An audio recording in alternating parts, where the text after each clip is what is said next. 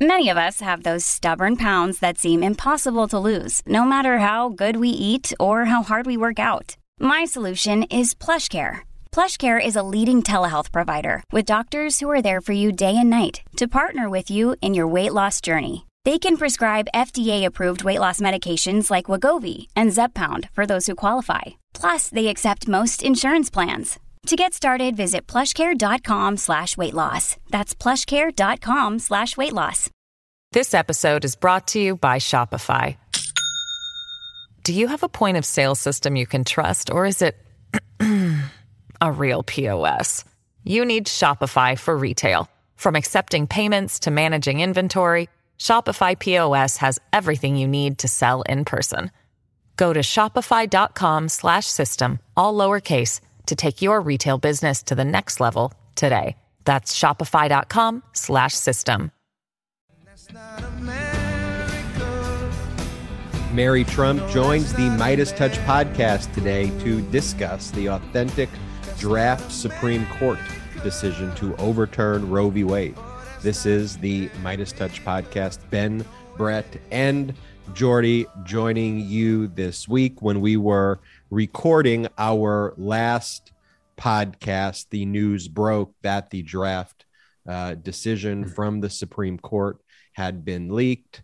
It has now been authenticated as an accurate draft of the Supreme Court. We'll have, as I mentioned, Mary Trump to discuss, but that has been really, the singular focus, as it should, of this week and as it should for the weeks to come until we codify Roe v. Wade as law. Brett, Jordy, great having you on this pod to discuss these issues today, as difficult as it may be. Man, it's great. It's great to be here. It's been a really tough week. Obviously, that news was seismic in its impact and really just rocked the country. And it happened, like you said, while we were recording the last episode, so we weren't able to discuss it on the previous episode. But I'm really excited to dig in now. Very aware of the fact of, three guys here discussing abortion may be a little off, but that's why I'm really excited to bring in Mary Trump, who is one of the most passionate fighters for democracy, just an incredible advocate on this issue in particular as well. And I'm really excited to get her thoughts and really just cede the floor to her and let her discuss what's on her mind. It's been tough, and it's been a really tough week for us. And I just could only imagine how hard this has been for the women in America who are going to be personally affected by this decision. I mean, we're all affected, but they, of course, are going to be incredibly affected by this decision. And I think we all knew that it was coming. Ben, I know you and Popak on Legal AF have discussed this quite frequently. You have sounded the alarm and never sugarcoated it, what was going to happen. But I think the fact that this leaked early, the fact that it is real, I think nobody could actually prepare for those moments when they actually occur. We all have fears about things that are going to happen. We all know that there are bad things coming in our future in regards to a variety of things, but when they actually happen, nothing can prepare you exactly for the feeling and for your reaction for that. Jordy, how have you been?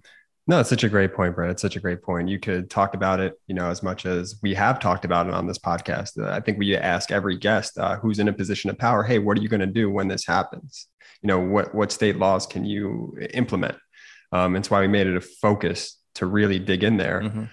And it's just, like you said, I mean, you're never really prepared for something like that. And then it happens, and all of a sudden, you just feel like you got hit by a bus. Yeah. And we got to be allies. I mean, that's, I think, our role. I think we need to be advocates. And I think we have been advocates on this issue now for a while. Like you said, Jordy, we always make that a priority when we speak with our guests to ask them about this specific issue. We've always brought this to the forefront. And Ben, if you could you just bring us through the leaked draft decision, what it says, what their justification is here? So let me break it down from the legal perspective. Obviously, we have a lot of longtime listeners of the podcast. For those who are just tuning into the podcast for the first time, I graduated from Georgetown Law in 2010. I practiced civil rights law for most of my career, and so I'm familiar with these decisions. And so there was a court case with oral argument that was heard several years ago. Oral argument is when the parties go in front of the Supreme Court. This involves cases that work their way up through the judicial system over many, many years. Oftentimes, they're filed by groups that have agendas to try to overturn precedent like Roe v. Wade. And so it's part of a existing plan by Republicans in the Federalist Society dating back decades to get this law overturned. But this law slowly worked its way through the court system. Eventually, it was held that Roe v. Wade was the law of the land in a case involving Mississippi's 15-week ban on abortions. That ban was then challenged in a case called Dobbs.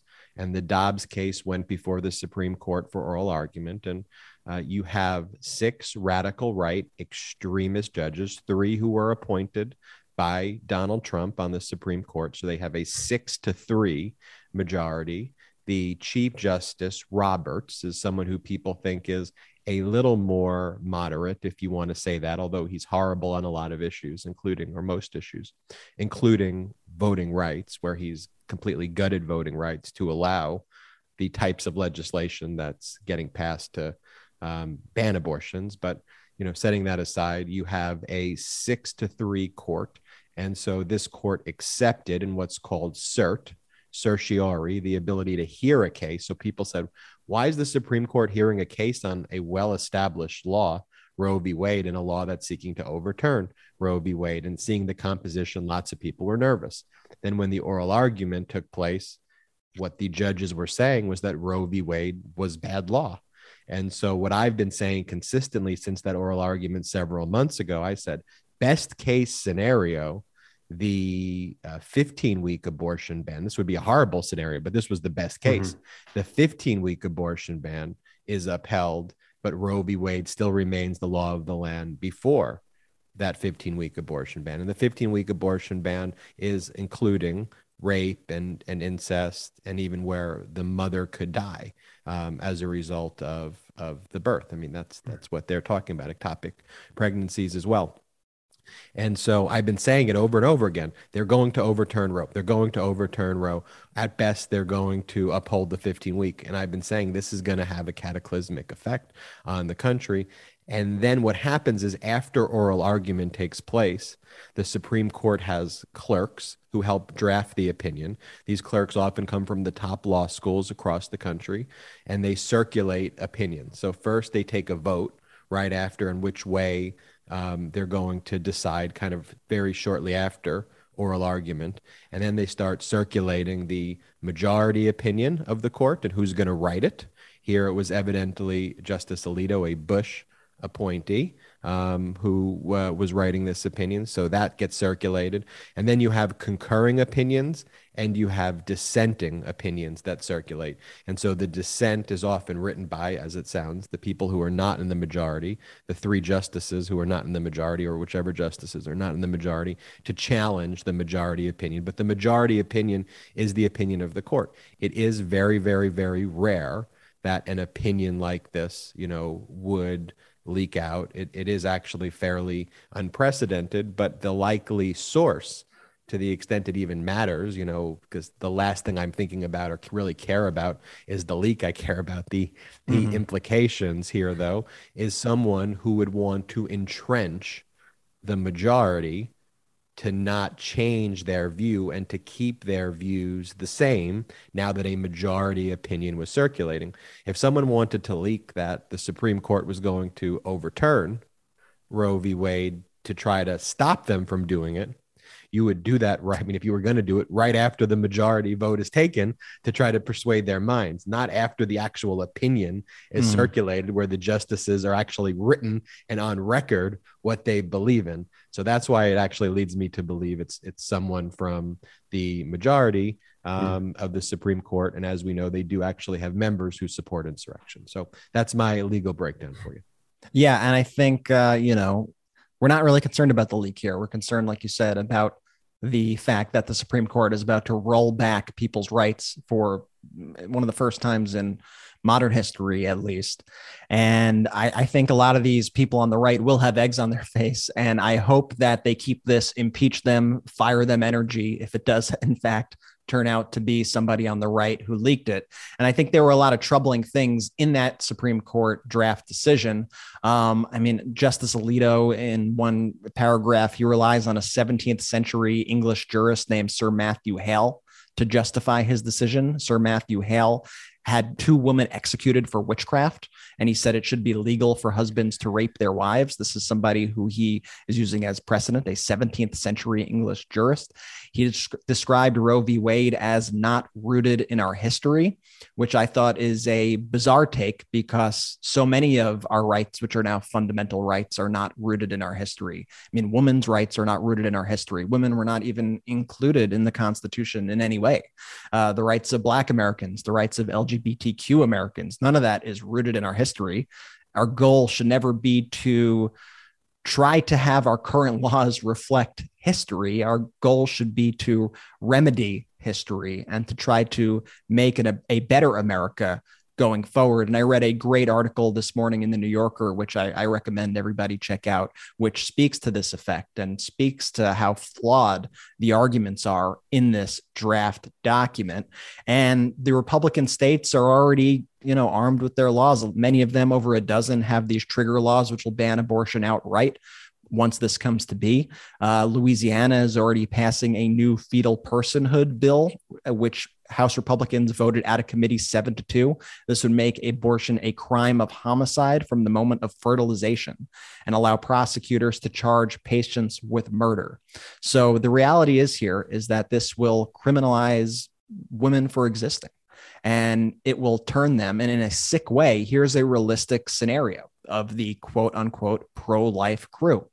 A woman could have an abortion a week after she finds out she is pregnant.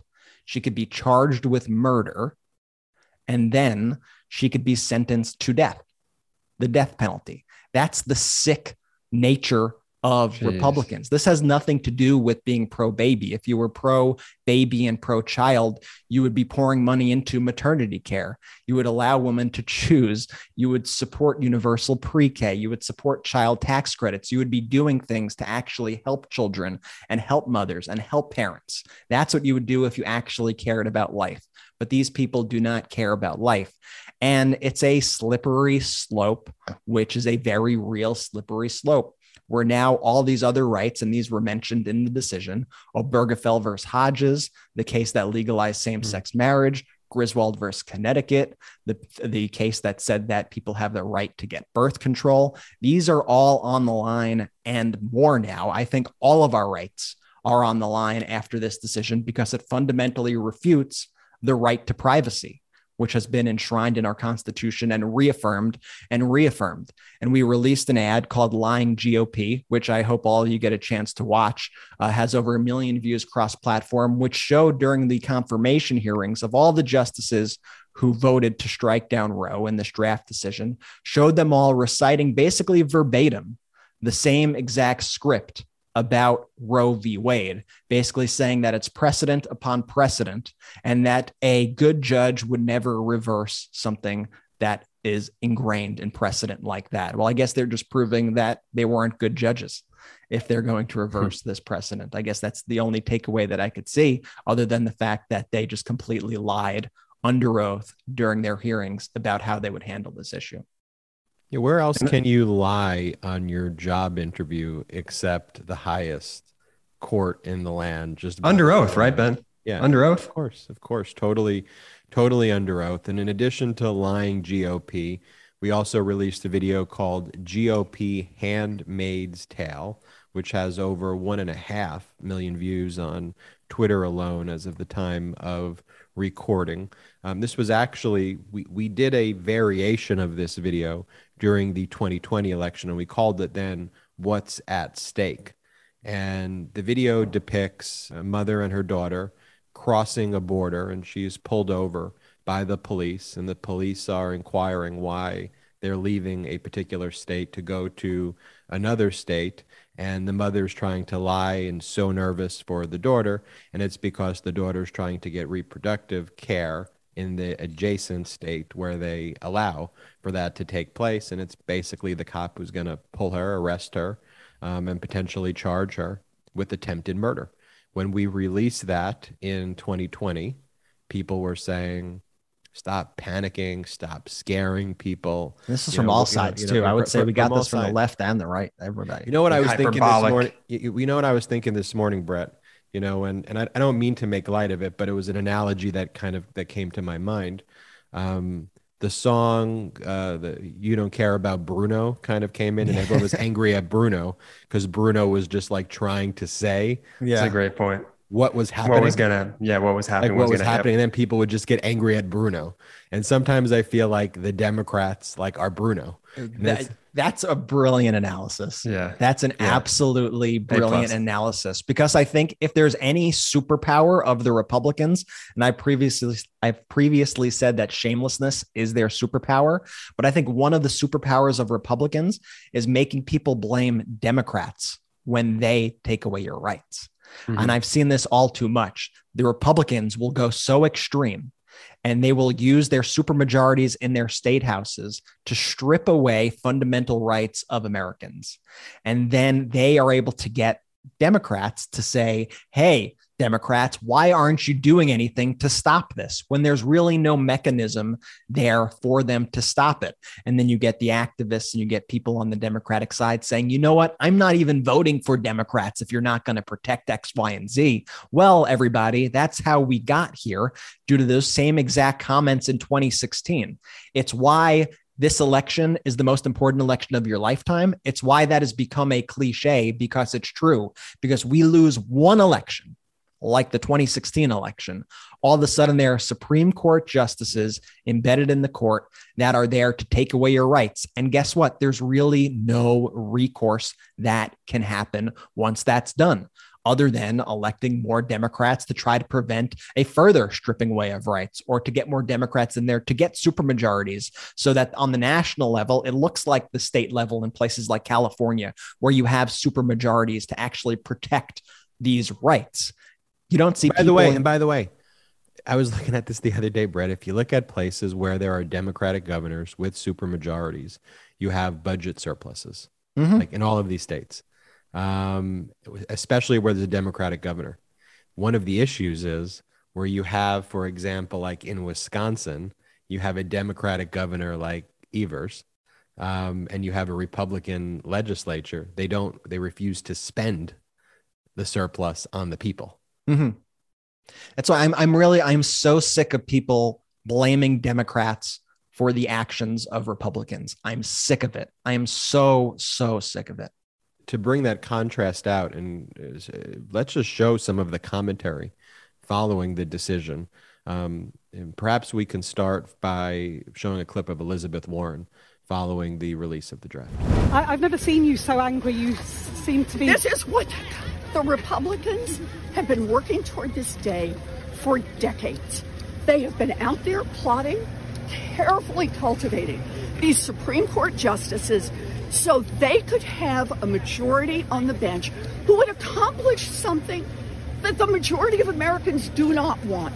69% of people across this country, red states and blue states, old people and young people, want Roe versus Wade to maintain as the law of the land. We need to do that. And we have a right. Extremists, we've heard enough from the extremists. And we're tired of it. This is the energy I like to see. And this is the anger and the passion that I think all Democrats need to have right now, because people's lives are literally at stake here.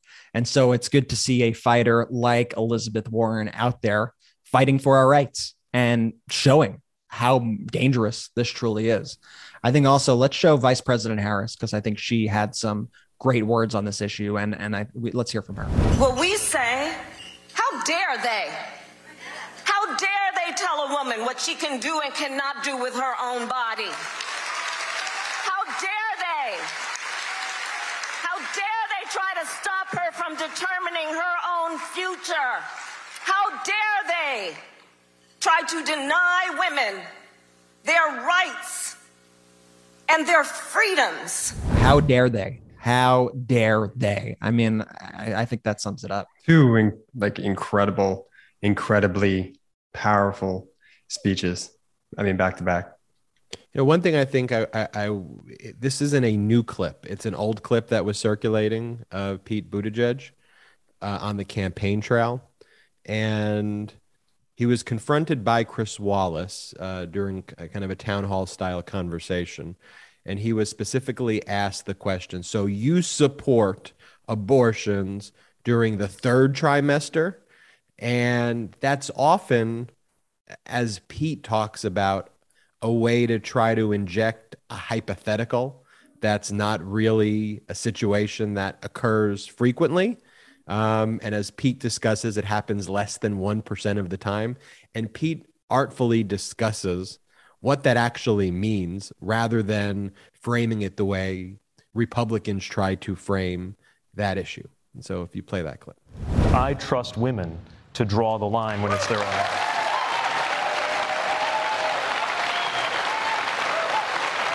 So just to be clear, you're saying that you would be okay with a woman well into the third trimester deciding to abort her pregnancy. Look, these hypotheticals are usually set up in order to provoke a strong emotional... But in fairness, sir, it's not hypothetical. There's 6,000 women a year who get abortions in the third That's right, trimester. Representing less than 1% of cases. I know, but it's 6,000 pregnancy. Let's take ourselves in... Yeah. So let's put ourselves in the shoes of a woman in that situation. If it's that late in your pregnancy, that means almost by definition, you've been expecting to carry it to term.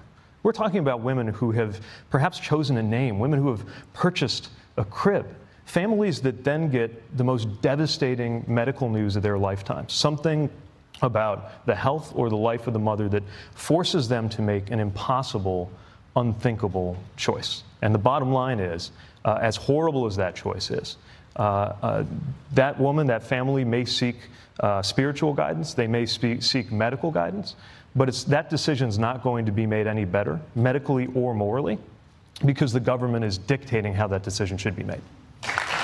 I mean, and that right there is why I think Pete Buttigieg is one of the best messengers this party has. The fact that he could go on Fox News of all places and deliver that message and have it resonate in that way. And I think everybody needs to take notes from the way that Pete Buttigieg speaks about this issue.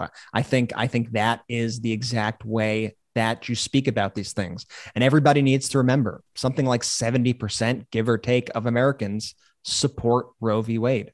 They support women having the right to choose.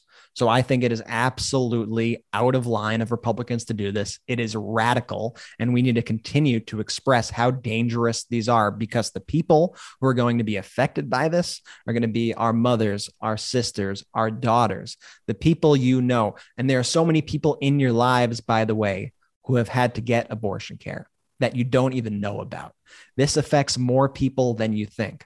And they are coming for contraception next. They are coming for same-sex marriage next. And they're not even hiding it. I mean, you have Ben Shapiro. I don't even know if we have to play the clip, but he already said on his show yesterday or 2 days ago, he said, guess what? I think that Bergefell versus Hodges, that should go too. That was bad decision. That was bad law. That should go. That should be up to the states. That's the entire kind of mindset of these Republicans, that all the progress that we've made going back to civil rights and beyond, that all that progress was a mistake and that it needs to be corrected. And that's what we are up against. And that's why it is so important that we continue to vote and we don't take any election for granted at the local level, at the state level, at the federal level. We need to get out to the polls every single time, because we see the consequences of what happens if we slip up even just once. You know, and the talking points again from the Republicans, again, I don't even want to play the clip because his voice just will make me probably vomit. He is one of the most annoying people. Right. It's you're talking about Don Jr. now? Yeah, we're definitely talking about Don Jr. right now. And it's Don Jr.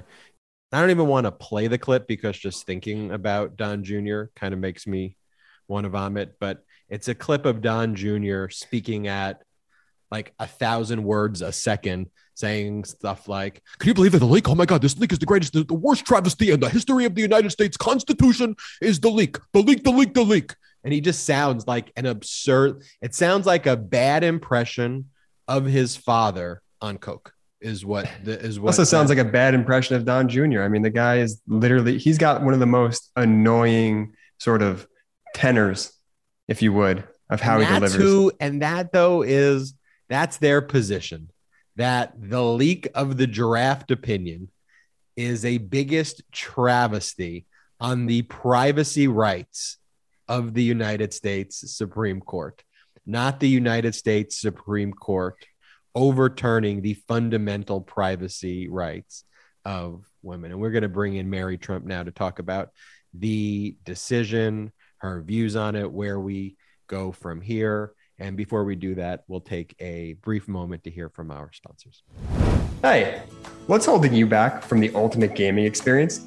Is it the hundreds of dollars it costs you to set up? Or are you the busy, on-the-go type with only minutes to spare? Level up your game with Backbone, the universal gaming essential that lets you instantly play hundreds of console games on your iPhone. No console required. Backbone is the newest game-changing essential that transforms your iPhone into a handheld console so you can play anywhere, anytime. Simply plug in your iPhone to the Backbone and enjoy console quality controls with responsive buttons and triggers, clickable analog sticks, and more as you play Xbox, PlayStation, PC, and App Store games. Now, what I love about Backbone, it lets you explore the thousands of worlds from Spider-Man to Madden and Grand Theft Auto. This thing is an absolute blast. If you don't own a console, no problem. Stream hundreds of games like FIFA, Halo, Minecraft, and more through cloud gaming services like Xbox Game Pass, NVIDIA GeForce Now, and Google Stadia. And even if you already have a PlayStation, Xbox, or PC, play games you own with Remote Play or the Stream Link app. Experience for yourself what TechCrunch calls the closest we've ever seen to a portable Xbox. So look, this is what you have to do. Go to playbackbone.com/Midas now to order your Backbone until June 30th and listen to this, get free access to over 350 console games and perks, including 1 month free of Xbox Game Pass Ultimate, 1 month free of Apple Arcade, 2 months free of Google Stadia Pro, and 3 months free of Discord Nitro. Find your next adventure at playbackbone.com/Midas. Jordy, could you imagine getting these as a gift as a kid or anything? I mean, I love it right now. I cannot imagine like using Backbone like in the car on trips or using it as a controller for my consoles or using it around. Like, this is the coolest product of all time. Literally the coolest product of all time, Brett. And you know what? You say, isn't it cool? You know, if we have this as a kid, Brett, even better, we have it when we're 30. Heck yeah. I know what I'm doing later tonight. So after the show. So again, find your next adventure at playbackbone.com/Midas. And now back to the show.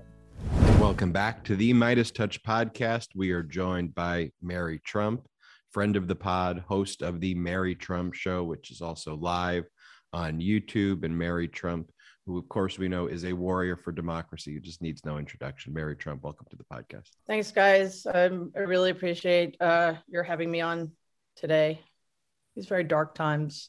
Very dark times. And, you know, one of the things we were talking about just before we started recording is we kind of all knew this was coming. I mean, I've said it and you've been saying it and anyone who observed the oral arguments in the Dobbs, Mississippi case saw the writing on the wall, but with the leak, it just felt a little different now that it's real, I suppose. What's your reaction to everything going on now?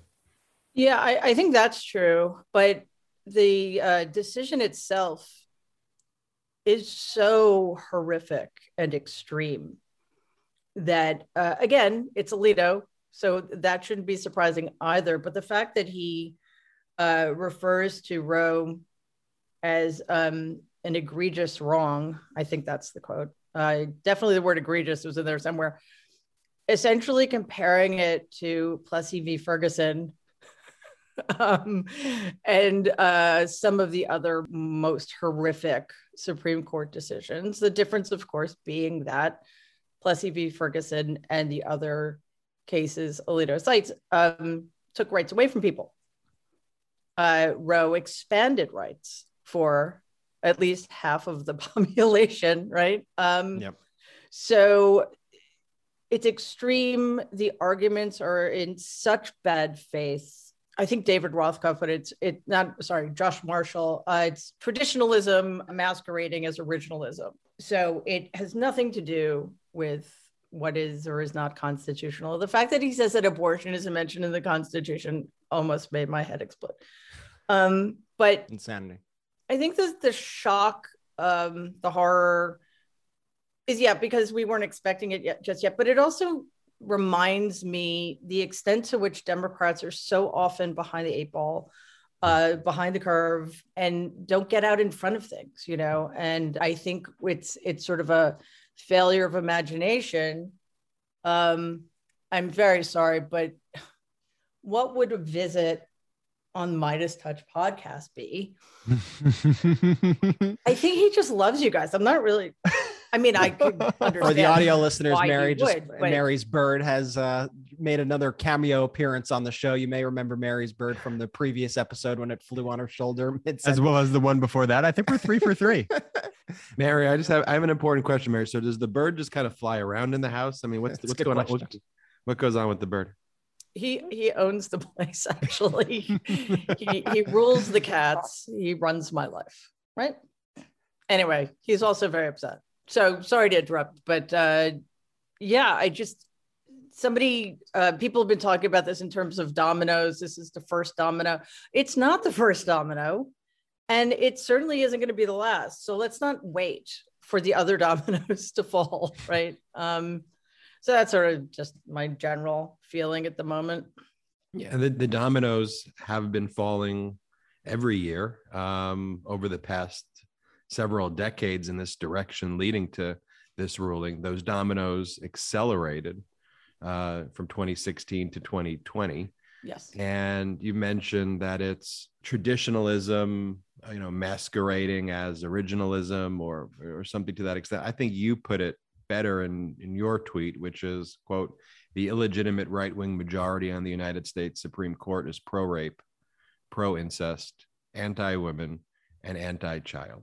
All of those things are not hyperbole. That's actually embodied in Justice Alito's majority opinion, the draft which was leaked, is it not? They were, indeed. And they have been in many of this court's, well, you can't even call them opinions. They're because they keep using shadow dockets and not bothering to explain themselves to the American people. So the right wing of the Supreme Court has embodied all of those things for quite some time. And John Roberts owns this. He may have wanted them to be more strategic when it comes to Roe v. Wade, because he knows that it takes away incentive to get Republicans to the polls if they don't have to keep fighting this fight. But he's been at the leading edge of dismantling voting rights and corrupting our elections with Citizens United, et cetera. So it isn't just about Roe. It's just in general the contempt these people have for Americans who are not like them, which goes way back. In my last book, I wrote an entire chapter about how the Supreme Court is one of the most anti-democratic institutions in this country. And they just keep proving the point. I want to talk about what the ruling, the action, setting aside the words of the ruling, when this draft becomes the law of the land and Roe v. Wade is overruled, what are we going to see around the country? Chaos. That's for sure. And it's going to depend on the states. We are now in a situation in which a governor can decide whether or not women, pregnant people in their state have the right to bodily autonomy, have the right to privacy. We have states that have what are called zombie laws. They're pre-Roe, extreme anti-choice laws that went dormant after Roe, but were never taken off the books. Those will kick in immediately. We have other states, Texas, with its cruel quote unquote heartbeat law, SB8, started a trend in other states, Florida, Missouri, I believe, et cetera. So that's going to happen in at least half of the states. We're going to see states that support choice and bodily autonomy for people being overwhelmed by people traveling across state lines. I mean, the landscape it won't be the same as it was pre-Roe because we have things like RU 46. But, that'll become a black market. It's going to be a disaster. But what we need to remember is that in some states, it already is. Women in Texas are officially second-class citizens. They do not have the full rights of an American citizen. And that's just obviously going to become true. And even if, just because I live in a blue state doesn't mean it isn't true, because it's a federal mandate. So, if I only have rights in certain states and not in others, how does that not make, relegate me to second-class status? But of course, Black Americans have been dealing with this forever. And of course, it will be worse for them and it will be worse for poor people, but that's the way the right likes it. And we talk about the dominoes in this ruling, if it stands, which it seems it will, is horrific. And with the way it's written, removing or challenging the very concept of a privacy right, of fundamental privacy rights. That means the right for gay marriage. The right sounds wild when I've been reading stuff like this, but that women weren't allowed to own credit cards in their names until like 1971 and 1972. And that was a right that came from these fundamental rights that the Constitution doesn't literally say you have the right to have your name in a credit card, but comes from these fundamental principles. The right to contraception, just very basic things. That's what they're coming for in the next term. Yeah, they've already been talking about it. There's no reason for us not to take these people at their word, except for the justices who lied during their confirmation hearings to get on the court. We should not take them at their word. And that's another issue entirely. But I'm not entirely sure why Gorsuch and Kavanaugh and Thomas are allowed. It's totally cool that they perjured themselves. But yes, let's investigate the leak. But we're not going to have the FBI investigate Kavanaugh's the very credible accusations of sexual assault. Let's not investigate Clarice. So the deck is completely stacked. So we need to focus and be very clear that they will do the worst. They will do whatever they can get away with, which, by the way, is everything, because the deck is stacked, the system is rigged, which is why I've been saying for a while, and I know you have as well, the 2022 election, forget about the most important election in our lifetime, because they all are. Like ever since 2016 or maybe 2010, they all have been. 2022, American democracy, the future of American democracy is preserved to fight and survive another day, or it's over. It's that simple. The only way we can combat this is to elect more Democrats. That's the only thing we can do right now. Manchin and Sinema will not do anything about the filibuster because it's maddening. Their argument is because it preserves democracy. Okay, the filibuster is going to end democracy, but whatever. I don't pretend to understand how they think. And apparently this ridiculous Supreme Court committee that President Biden put together is not going to do anything either. So short of expanding the court, adding another 15, 14 seats or so, it's all coming down to voting. And there's a activist wing, Mary, that troubles me a little bit because I feel like they're trying to depress the vote. Or suppress our own vote. And it's fed by voices I see like Susan Sarandon, who say, you told everyone to vote Democrat in the past, and look what happened now. I'm never voting for Democrats again. Does that enrage you as much as it does me? I guess just to start. I cannot even tell you how much it enrages me. First of all, Susan Sarandon is a victim of the Dunning-Kruger effect. She's an idiot, but she thinks that she's some wise shaman or something. She's a complete idiot. She doesn't know what she's talking about.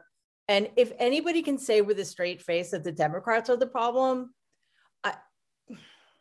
I don't know what to tell them. It's if it weren't so tragic and dangerous, it would be absurd. Yeah, and now I heard Nina Turner, who's lost like 700 elections in a row. She's on quite the streak. Is going to challenge Biden as an independent because, I don't know, 8 times the charm. Like, how many times do you have to lose? And just the arrogance of these fucking people that they think that they know so much when, again, Nina Turner can't win an election if her life depended on it. And Susan Sarandon has never been right about anything. Like, she was pretty decent in a couple of movies a few decades ago, but politically, she's a moron and a dangerous one. Is there anything we could get through to people like that? Not necessarily them, the names that you said, but the people who they are speaking to, the people who they are riling up, the people who are protesting and should be on our side, but go, what have the Democrats done for me? Fuck this. I'm not voting for them. Like, is there any way to get through to these people? I have just these flashbacks now to 2016, to them saying the same things about Hillary Clinton. Why should I vote for that? And obviously that decision directly led to where we are today. It started with Al Gore and Ralph Nader. That's so where so true. Al Gore he did win that election. He would have won comfortably if the Susan Sarandons of the world hadn't decided to split the Democratic vote with a vanity candidate like Ralph Nader. So, these people have no credibility. I think it depends. There are certain, I call them the dude bros on the left that are unreachable. So I kind of not in terms of, the things they advocate, but in terms of their cult-like devotion to the impossible. They're like the parts of the Republican base. There's literally nothing you can say to these people, so let's not waste our time. But I think there is more room to convince some of them, and we need to keep it very simple. You guys were on my strategy session episode a few weeks ago. Thank you for having us, by the way. That was fantastic. Absolute blast. You'll have to come back because I added a new segment at the end. It just kind of came to me spontaneously, which basically put my guests in a very awkward position. But I was like, you know what?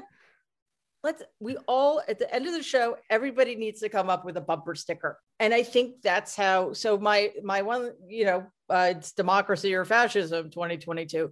The one I came up with last night is forced birth versus freedom.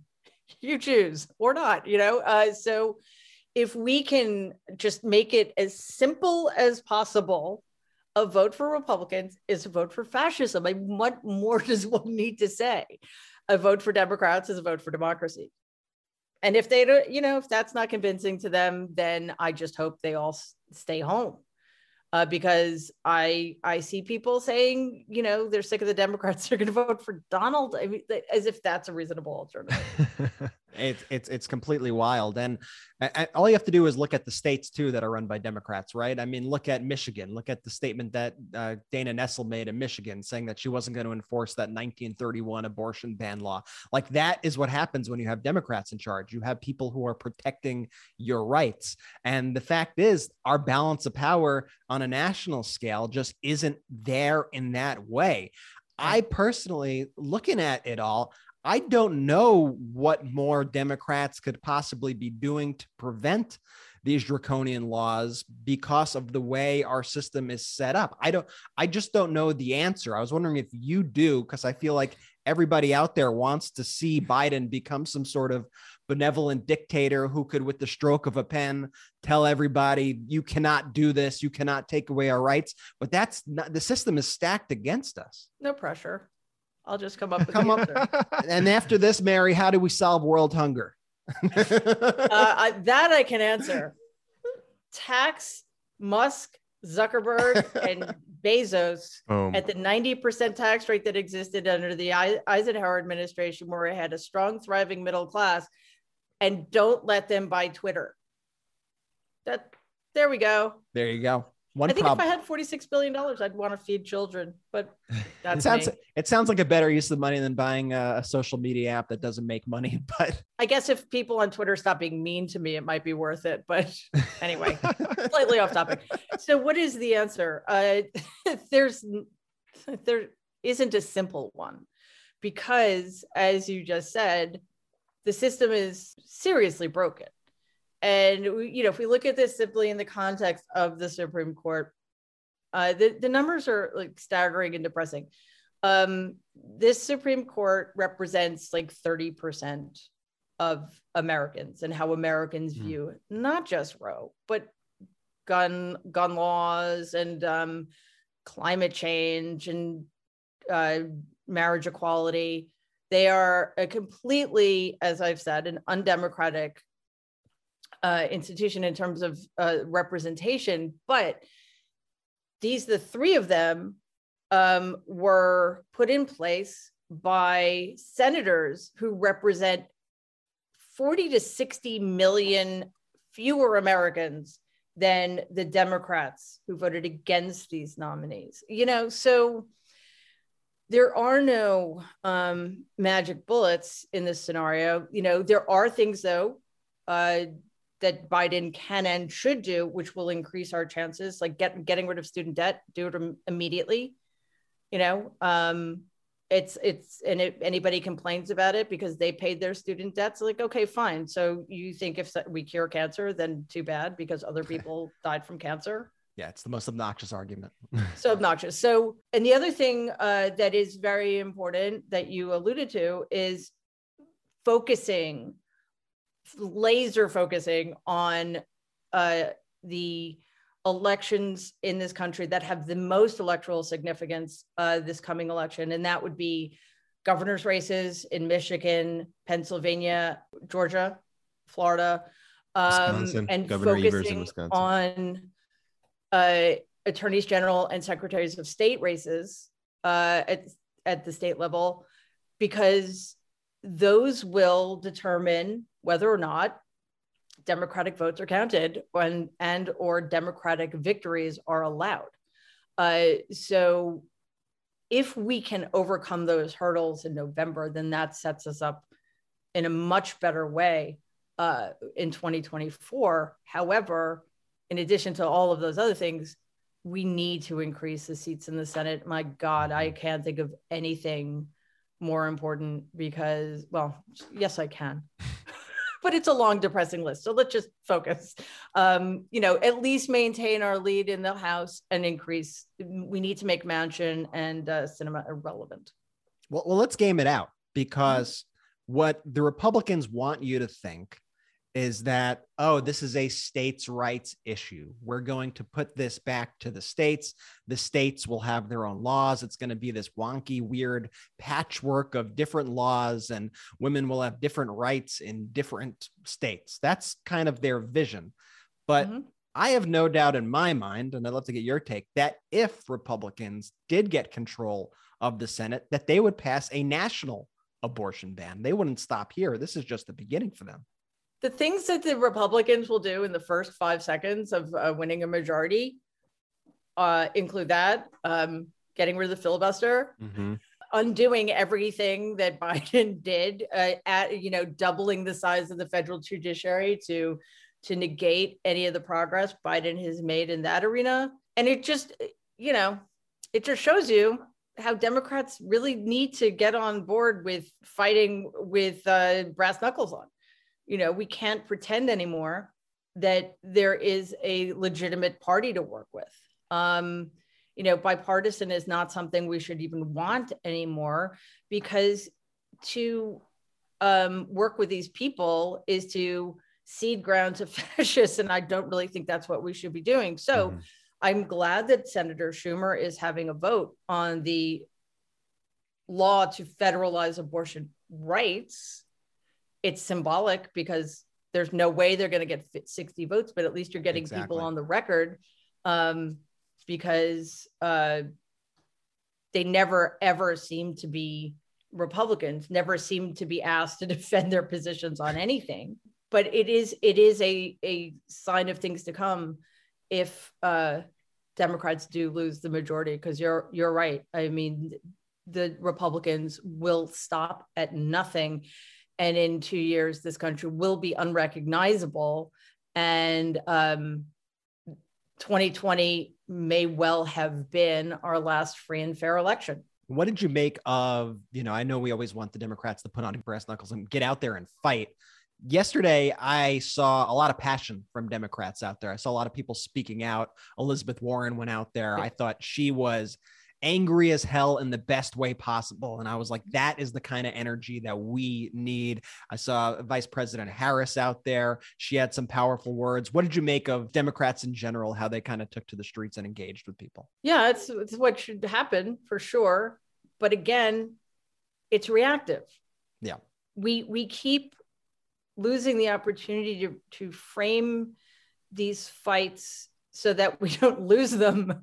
Texas kind of got dropped from the conversation. The language needs to be, we need to stop letting Republicans co-opt language and use it to help people avoid getting into the situation we're in now. I mean, it is true what these laws that are being passed, and now that the Supreme Court is federalizing, are not just pro incest, they're pro rapist, they're pro person who commits incest. When your rapist has more rights than you do, that seems problematic to me. So it's not just about choice. It's about the right's utter contempt for human life. They are not, first of all, the whole pro-life thing needs to go out the window. They are not pro-life. They never have been pro-life. I saw on Twitter, somebody said, Republicans care more about the sanctity of a 1 hour old zygote than they do about a 12-year-old who's just been raped by her father. That's how we need to be framing this conversation, so that the other dominoes don't fall. Because imagine what happens if marriage equality goes out the window, if rights to birth control go out the window, if all of the hard-fought LGBTQ rights get thrown out. We can't pull punches. We just can't. And Republicans have been on the offensive now for decades and decades and decades, which I think makes their reaction to this leak all the more strange, because you would think that they'd be throwing parties, they'd be celebrating, they'd be spiking the football, but instead they're diverting attention. They're focusing on the aspect of the leak and aren't even celebrating their win. I mean, this is a win for them psychologically. As a psychologist, Mary, they're playing the victim too, Brett. They're like, how could you leak this? We're the ones that. They're the victims. And we tweeted yesterday, sorry, Supreme Court and Republicans, you're not the victims. The women who you just made second-class citizens are the victims here. Why do you think, though, they're all of a sudden not celebrating something that they've been fighting for 50 plus years? Yeah. And also, just as a quick aside, I don't really care about the Supreme Court's right to privacy because they don't seem to care about mine. I think that they're really worried that one of their greatest weapons, the thing that they've used as a cudgel against Democrats to get their voters to the polls, has been taken out of their arsenal, which makes you then wonder, why does the illegitimate majority on the Supreme Court not worried about that? I have to be completely honest. I'm a little surprised that the Republican party as a whole is worried about that, because they've been spending the last many years gaming the system so that they don't need a majority to win ever. And they haven't had one. I think they've won the popular vote like once in the last like 8 elections or something. Yeah. So they know they don't need a majority. They keep using extreme gerrymandering. They keep passing voter suppression laws, and they are now engaging at a national level in voter subversion. I mean, that's what pulling out of the debates is all about. That's what electing candidates for Secretary of State who claim that 2020 was stolen, and they're going to make sure that only Republicans ever win. That's what that's all about too. So I am a little surprised about the muted reaction. Maybe they're not as confident as I thought they were, and maybe it means that those 5 despicable people on the Supreme Court are just true believers who don't care about electoral consequences. They just want to push their agenda on the rest of us because they're religious fanatics. And Mary, something that I've noticed over the last few days is when you have conversations like the one we're having now, when you have conversations with fellow Democrats, just very compassionate, very normal, well-tempered conversations. But when you go into that weird GOP echo chamber of the right, I mean, what we were hinting at before, they're obsessed about talking about the leak. The leak to them has become the bigger issue than Roe. I mean, it's absolutely insanity. Is this a way of them to deflect? Is this a way for them to hide from it? Why do you think they're making the leak the centerpiece of the story? It's definitely about deflecting, for sure. Mm-hmm. It's changing the subject entirely for them. And it's blaming. So the Supreme Court is becoming one of the least trusted institutions in America, rightly so. It's seen as being increasingly politicized. We have some of them going out to very partisan groups and talking about how non-political the Supreme Court is. So the legitimacy of the court has been in danger for some time now because of the court. By focusing on the leak and suggesting that it's some random clerk, which somebody did on Twitter. It's like targeted this one woman, oh geez. Yeah, based on nothing. And by the way, we've been the target of Twitter threads like that too, where people will accuse us of something that we have nothing to do with, and then because it is in a Twitter thread and has 16,000 likes, everybody assumes that it has to be true. It's insane, right? Which is why tweets like that always need to be reported. So the truth of the matter is, I have no idea who leaked it. My guess is it was sanctioned by one of the justices. It makes more sense to me that it would be one of the justices in the majority. I don't see what the justices in the minority would gain from this at all. But focusing on the leak is a way to refocus our attention on why the Supreme Court is illegitimate, not because of the court, but because people are out to get it. I think that's partially what's happened there.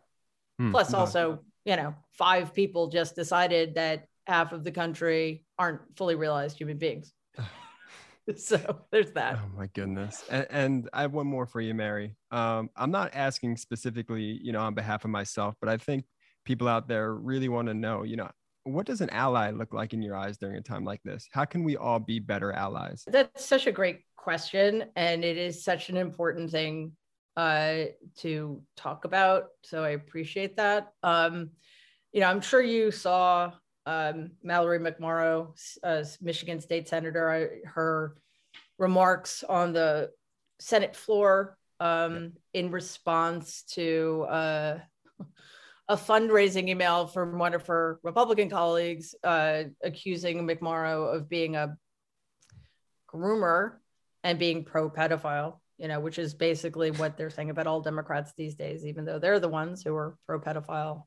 And a lot of them are pedophiles too. Yeah. She described herself as a straight, white, married, Christian, suburban mom. And she said it twice. Her point, of course, being that with the exception of woman now, those other categories are majority categories that have, because of historically, that grant her certain privileges that do not extend to people in minority groups. So that's important because it's always more powerful, unfortunately, when people in the privileged group are fighting for the rights of those not in the privileged group, because it just carries more weight because it's seen as selfless or something, plus the power that is conferred upon being a white man in America. So the more we can be allies for each other, straight for LGBTQ, white for people of color, et cetera, I think the more we all can be galvanized around some really basic principles, because one of the problems, I mean, it's a good problem, but it can be unwieldy. The Democrats are so diverse. The Democratic Party is so diverse, and there are so many tensions, and we're pulling in so many different directions that I think sometimes it is easy to forget that we all basically stand for the same things. We all want people's lives to be better, and allyship also. I think it helps people understand, yes, taking away Roe v. Wade, women are the people, pregnant people are those who will suffer the most, who are being directly targeted. But it affects all of us because, guys don't necessarily want to be, like, if they're in a relationship and there's an accidental pregnancy and both people, obviously it's entirely the woman's decision. But if a woman is forced to carry the baby to term, I mean, then if the guy is a decent human being, then that affects him too. It affects all of us when other people's rights are taken away, or it should. So by having our backs, when men have women's backs, it lifts the burden, and it also, I think it helps people see that this is not just a niche problem. It's an enormous problem that requires the kind of response that unites all of us who care at all about the quality of other people's lives. The Eighth Amendment uses this language to say that the Constitution does not support cruel and unusual punishment. And those words, just cruel and unusual, I think of no other words that kind of best describe. I mean, there's lots of other words, but that truly describe this Republican Party and what they're doing. I mean, it is cruel, and it's also just an unusual, and it's such a weird word, unusual, when you think about it, how it's used there, because the cruelty is really rooted in, it seems like, just a hatred. It's so deeply rooted. It's unusual because it's also self-hate. Lots of the Republicans who are going out are just projecting the things that they are, and it's this attack on just kind of fundamental humanity. And it's that hypocrisy that we all see, but have rarely called out. And Mary, you've called that out in such a stark way. And that's why we so appreciate you always coming on. The pod is really calling out that cruel and unusual party and people. That's the GOP. It's such a good thing to focus on because, and I think Democrats need to be better at this. Pregnancy is a complicated, expensive, long-term proposition. This is 9 months, and it's dangerous. Bringing a baby to term is dangerous, especially if you're a woman of color. because of racism in the healthcare community, and because of racism in general, and a complete misunderstanding of the history of how Black women in particular have been treated. And to tell somebody that they have to go through this, even if they don't want to, is cruel, unusual, despicable, unthinkable. And yet, that seems to be completely fine with men and women on the right.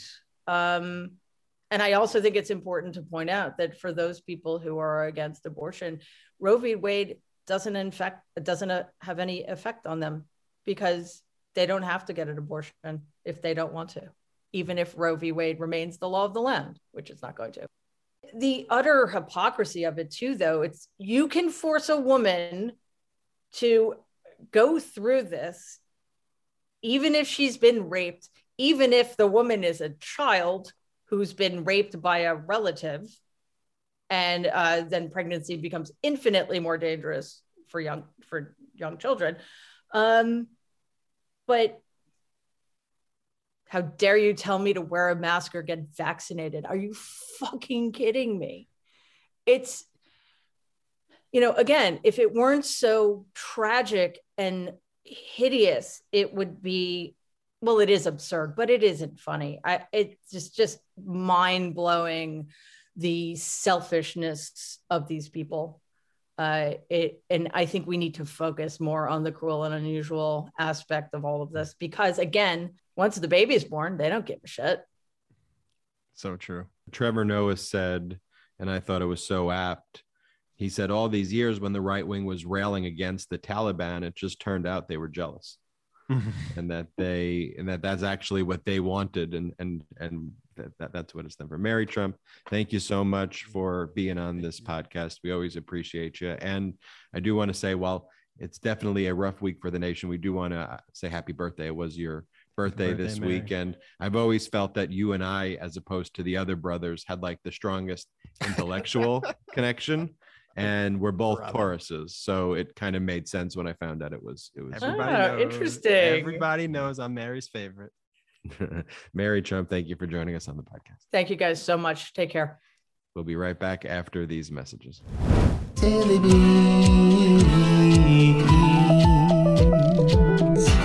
For the most important news of the day, massive news dump, handwritten contemporaneous notes. The Treasury needs to hand over Trump's taxes. with the most compelling interviews, Please welcome Congressman Adam Schiff, Molly Jong-Fast, Mike McFaul, Andrew Weissman, Barb McQuaid, Glenn Kirshner, Colonel Alexander Vindman, former ambassador to Ukraine, Marie Yovanovitch, and all the appropriate profanity. lawsuit to block that Captain Douche, immigration executive order. Anyone that stupid should just not be in Congress. Renowned cowardly face Kevin McCarthy, the leader of the douche Even crew. Mary Trump agrees.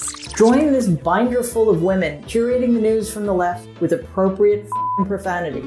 Listen weekday mornings to the Daily Beans. Left-leaning news from a woman's perspective. We make the news bearable by making it swearable. So put some beans on it with Dana Goldberg, Amy Carrero, and me, Allison Gill.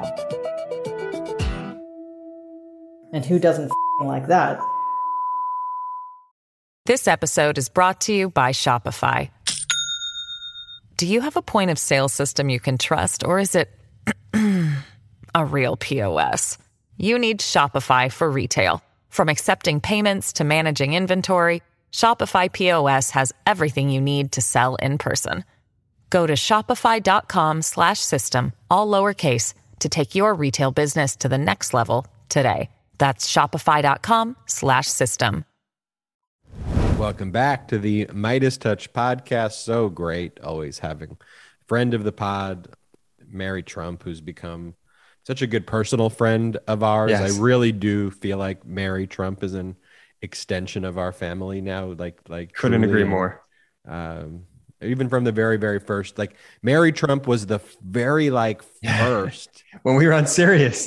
interview that we did on Sirius, and we had Mary Trump, and so it was just it was a big moment in our kind of development in the space, And it was great that she gave us an opportunity, and now that we can have these great these great conversations with her that I think are helpful. I want to bring to attention some good news and hopeful news in a sea of some, Republican dystopian efforts. And the good news is, first, Democrats won big in a Michigan state house race and a GOP stronghold. Brett, tell us about Democrat Carol Glanville's win. Yeah, let me tell you about it. Let me tell you about Democrat Carol Glanville. So she won in a district that Trump won by 16 points in 2020. This is a seat that the previous GOP candidate won by 26 points, and it's a seat that has only been held by Republicans throughout history. Wow. So it's a major, major, major shift towards Democrats. And the candidate who she was going up with was a guy named Robert R.J. Reagan, who was an absolutely disgusting, typical Republican. This guy was most famous for saying, and this was a quote that he had that other people, the other Republicans in the conversation laughed at when he said this, where he said, "I always tell my daughters if they get raped to just lie back and enjoy it." That was the famous comment of Robert Reagan. These are the kind of people who are legislating your bodies. These are disgusting people. So I am happy that this district of Michigan rebuked him and rebuked those statements in a big way. And it goes to show you, and I think a lot of the candidates that we've also highlighted on this show in previous weeks, whether it be people like Karen Berg or Mallory McMorrow, is that Democrats can win in Trump strongholds when they speak with the voters.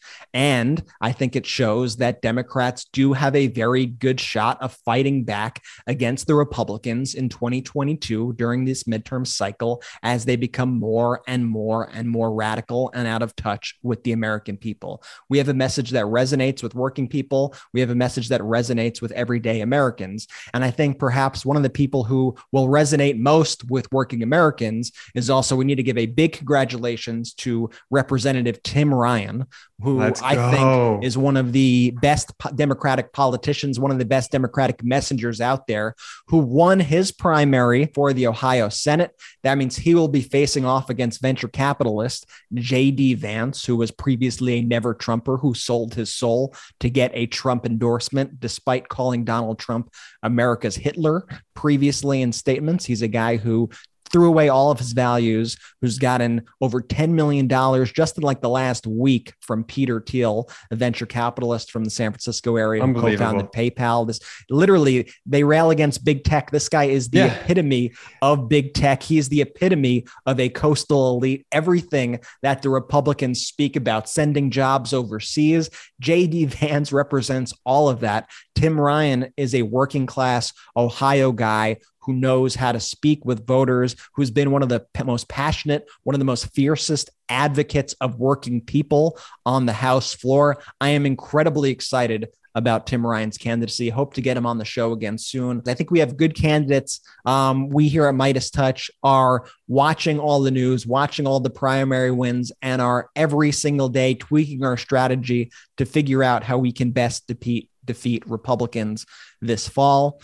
We can do this. We must do this. We cannot sit any elections out. We have seen what happens if Republicans get even a little bit of power. So remember to vote blue up and down the ballot. Remember to stay in this fight. I know it is incredibly difficult. I know you can wake up day in and day out. I know I do, stressed, anxious, helpless, but that's why we all need to be in this together. We all need to be our support system. We all need to have each other's backs, and we all need to push forward and fight for the America that we want to see every single day. And all our Pennsylvania listeners, we got an election coming up May 17th here in Pennsylvania. Got to vote for the primaries. Got to vote, get out that vote for Josh Shapiro for governor. All right. We appreciate everybody for joining us on the Midas Touch podcast today.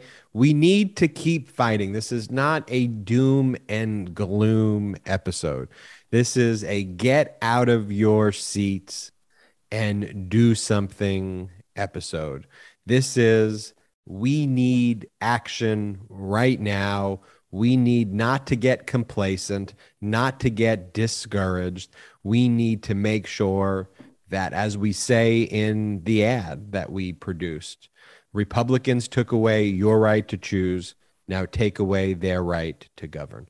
And before we go, I want to talk briefly, or I'll let Brett talk about it. Brett's, I'm the biggest Brian Tyler Cohen fan, I think, but it's possibly Brett's a slightly bigger Brian Tyler. Can I just say this right before we get into the? I feel like Brian's like a hybrid of all three brothers, just like built into one like super soldier brother.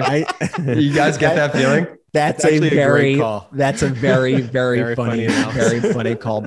But Brian is has an incredible work ethic, and he's an incredible messenger and does these YouTube videos day in and day out. Like if you have been on YouTube or Facebook, we could guarantee you've seen a video from Brian Tyler Cohen. He's releasing one, sometimes two, sometimes three videos daily. But Brian also hosts one of the country's top ranked political podcasts. It's called No Lie with Brian Tyler Cohen, where he breaks down the biggest story of the week and interviews the biggest names in politics. I mean, listen to this list. He sat down with President Biden, Kamala Harris, Elizabeth Warren, Katie Porter, Jamie Raskin, Pete Buttigieg, Nancy Pelosi, and on and on and on. When we say big names, it doesn't get any bigger than that. I mean, the guy interviewed the president of the United States. It doesn't get bigger than that. So make sure to check out No Lie with Brian Tyler Cohen, the podcast, and see why he has more than 2 million subscribers across the social media platforms and why his videos have been viewed more than 1 billion with a B times. It's a political podcast that cuts right to the point, focuses on the issues that you care about, and it's a destination for our leaders in the House,